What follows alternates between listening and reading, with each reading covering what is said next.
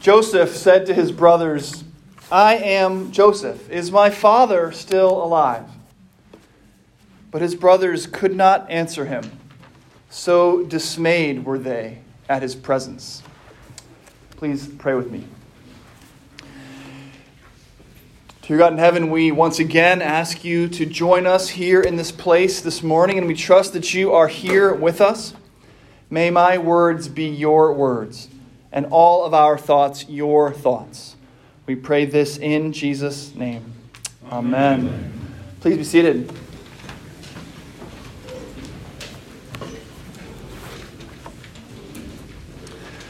On October 2nd, 2006, a man named Charles Roberts, a local milk truck driver, locked himself inside an Amish one-room schoolhouse near Lancaster, Pennsylvania.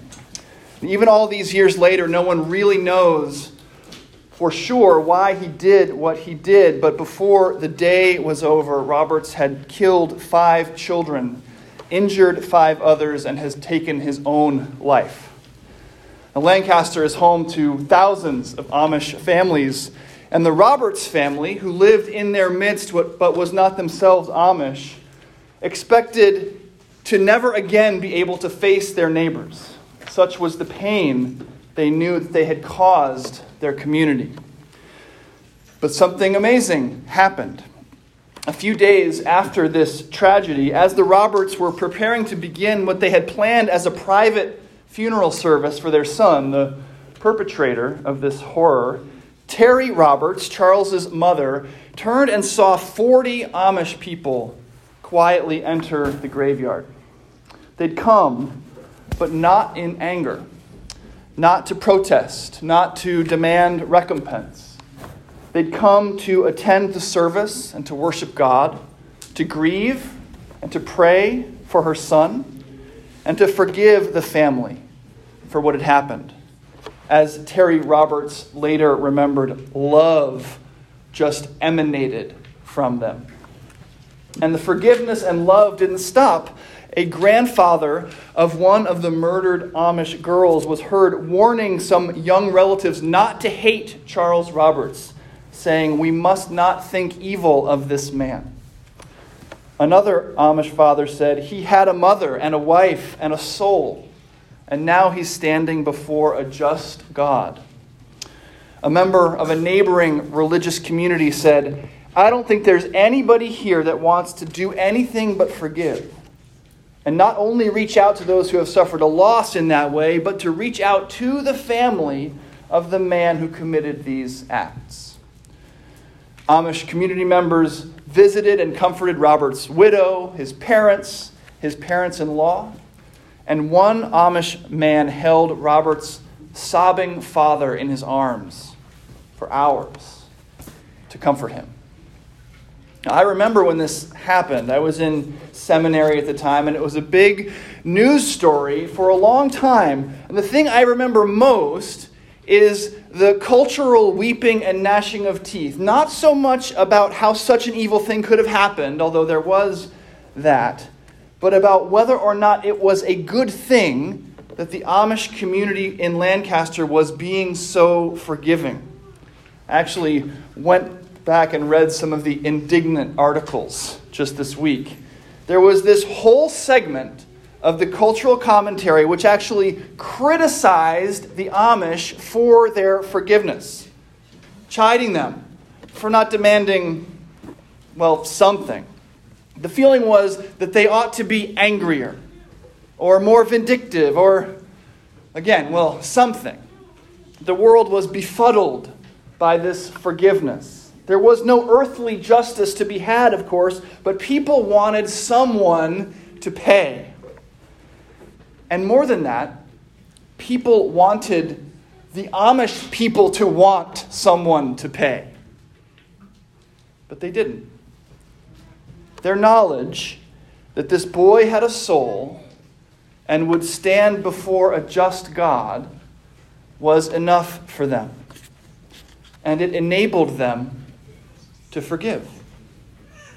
Now, I hadn't thought about that story in a while, but it popped into my head, and Charles Roberts' mother, Terry, in particular, popped into my head this week as I read the story of Joseph's reunion with his brothers in Genesis 45. Joseph said to his brothers, "I am Joseph. Is my father still alive?" But his brothers could not answer him. So dismayed were they at his presence. And when those 40 Amish came around the corner of the cemetery, Terry Roberts felt just like Joseph's brothers, dismayed at their presence. She couldn't speak. She felt that she had wronged them in the most profound way possible and expected to receive their deserved hatred and judgment. And Joseph's brothers, of course, had wronged Joseph in an incredibly profound way and also expected hatred and judgment. But again, something amazing happened. Now, we only read the very end of the story this morning. But if you want to read the whole thing, it begins in Genesis chapter 37. Joseph is the second youngest of 12 brothers, sons of Jacob. He's Jacob's favorite. And he is given the famous coat of many colors to commemorate that fact. He also seems to be specially chosen of God, having these vivid dreams of his own greatness that he can't help but share with his family. In these dreams, he is seen to be ruling over his brothers and even over his parents. And it's finally all too much for his 11 brothers, and they conspire to kill him. But expedience and his oldest brother Reuben's intervention saves Joseph's life. So instead of killing him, Joseph's brothers decide to only pretend to kill him, to tell their father that he's dead, having splashed animal blood all over that coat of many colors, and to sell Joseph into slavery in Egypt instead. Now, in Egypt, Joseph rises to prominence. Indeed, second in command to Pharaoh himself, again, by using his God-given ability to interpret dreams. He sees that a famine is coming into the land and is able to warn Pharaoh to prepare for it. So when famine does come, Egypt has full storehouses, but no one else has any food. And that's what brings Joseph's brothers to the court of Pharaoh, their hunger and desperation.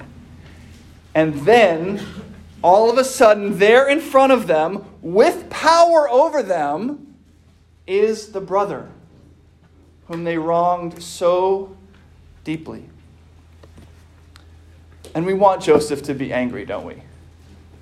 Down deep, in places, as Jack Nicholson says in A Few Good Men, that we don't talk about at parties, we want Joseph to be angry. He's been treated horrifically by those who were supposed to love him most. We want Joseph to tear his brothers a new one. We want him to demand retribution or recompense. It's certainly how we would handle it if we were in his place. But of course, something different happens, something amazing. But even that is not adjective enough. What happens is not just something amazing. What happens here is supernatural. Because remember, in this story of Joseph, Joseph has been a conduit of God's word into the world from the beginning. He's been a speaker of God's truth into the world. First to his brothers all those years ago. Even though they hated to hear it, Joseph's dreams were from God. They were accurate. Here his brothers are, bowing down before him. Then to Pharaoh. God speaks the truth to Pharaoh about the coming famine through Joseph. And finally here to his brothers again. God's truth is spoken through Joseph once again. But this now is a special kind of truth. This is a prophetic word, not about some future event like the bowing down or the famine. This is a prophetic word to the world and to us, you and me here today, about the kind of love and forgiveness of which our God is capable. This forgiveness is not Joseph's doing. It comes, like the dreams, straight from God. Now, do not be distressed, Joseph says, or angry with yourselves because you sold me here. For God sent me before you to preserve life. For the famine has been in the land these 2 years, and there are 5 more years in which there will be neither plowing nor harvest. God sent me before you to preserve for you a remnant on earth, and to keep alive for you many survivors. So it was not you who sent me here, but God. He has made me a father to Pharaoh and lord of all his house and ruler over all the land of Egypt. You shall settle in the land of Goshen, and you shall be near me, you and your children and your children's children, as well as your flocks, your herds, all that you have. I will provide for you there, since there are 5 more years of famine to come, so that you and your household and all that you have will not come to poverty. Incredibly, miraculously, supernaturally, Joseph forgives. But remember, it doesn't really come from Joseph. It comes from God. And clearing up this confusion will help us understand this secret little urge within ourselves for Joseph to get righteously indignant with and demand recompense from his brothers. What's happened when we feel that way is that we have misplaced ourselves in this story. The reason those cultural commentators in 2006 wanted the Amish to be unforgiving toward the Roberts family is that they too had misplaced themselves in the story. We all think we're Joseph, and that the decision to forgive is ours to make. But we are not Joseph. Those commentators back in 2006 placed themselves in the shoes of the Amish, thought about the times they'd been wronged, and decided that they should be the ones who determined how forgiving others should be, how much recompense they should require. And in just the same way, we like to imagine that we're Joseph, the wronged party, able to decide whether or not to bestow forgiveness on those who have wronged us. But we are not the Amish in their tragic story. And we are not Joseph. We, you and I, are Joseph's brothers, the guilty parties, who have sold the one we were supposed to love and for whom we were supposed to care into slavery. That's who we are. We are Charles Roberts, sinful men and women with souls who will stand before a just God. Now listen, we are to forgive. The clear command of God in Scripture is that we are to forgive, to turn the other cheek. We are called to emulate the Amish in Lancaster. We are called to be like Joseph to his brothers.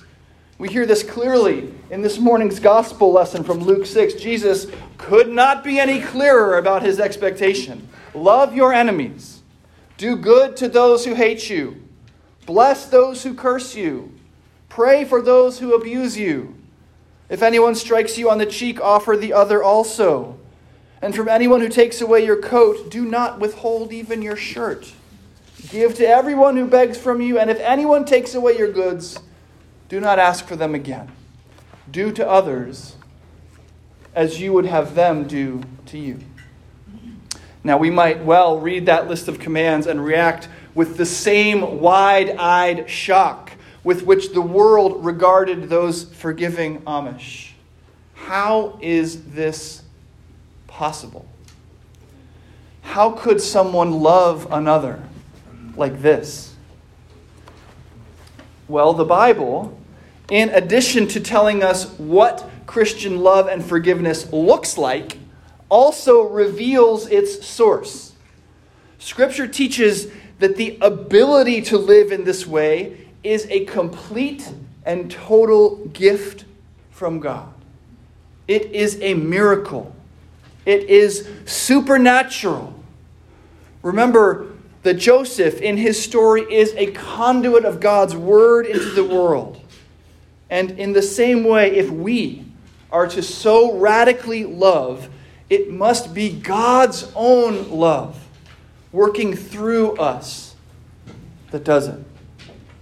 Not a love that we generate on our own. We are only able to love, the Bible teaches, because we were first loved by God. The ability to forgive, then, comes from being forgiven. The Amish were able to forgive the Roberts family because they knew themselves to be sinners who had been forgiven in Christ. They knew that they too had souls and would stand before a just God, just like Charles Roberts, and that they would at that point desperately need the one-of-a-kind, miraculous, and supernatural forgiveness that is offered in Christ Jesus. Joseph, for his part, is acutely aware of God's activity in his life, speaking to him as a boy, communicating with him in dreams, preserving him into Egypt, rescuing him from prison there, lifting him to a position of prominence in Pharaoh's court. God has been leading Joseph directly for his whole life.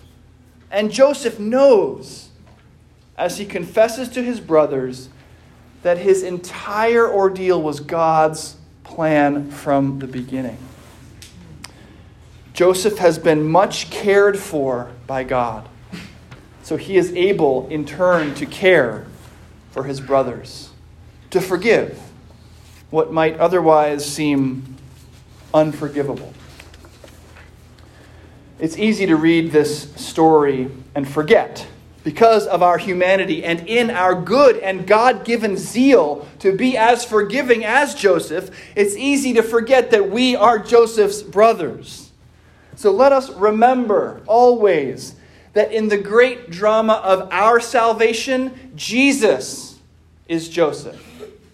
We are the betrayers, the ones who shouted for our Savior to be crucified, the ones who denied him, the ones who even now fall back again and again into the temptation to be our own gods and into efforts to save ourselves. Jesus, however, refuses to return evil for evil.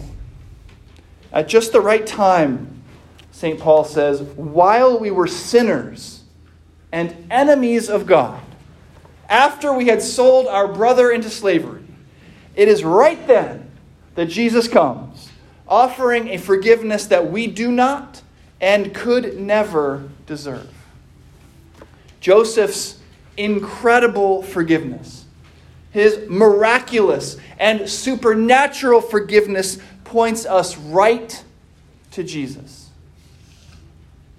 We are, as that Amish man observed, sinful men and women with souls, who will stand before a just God. You are a sinner who will stand before a just God.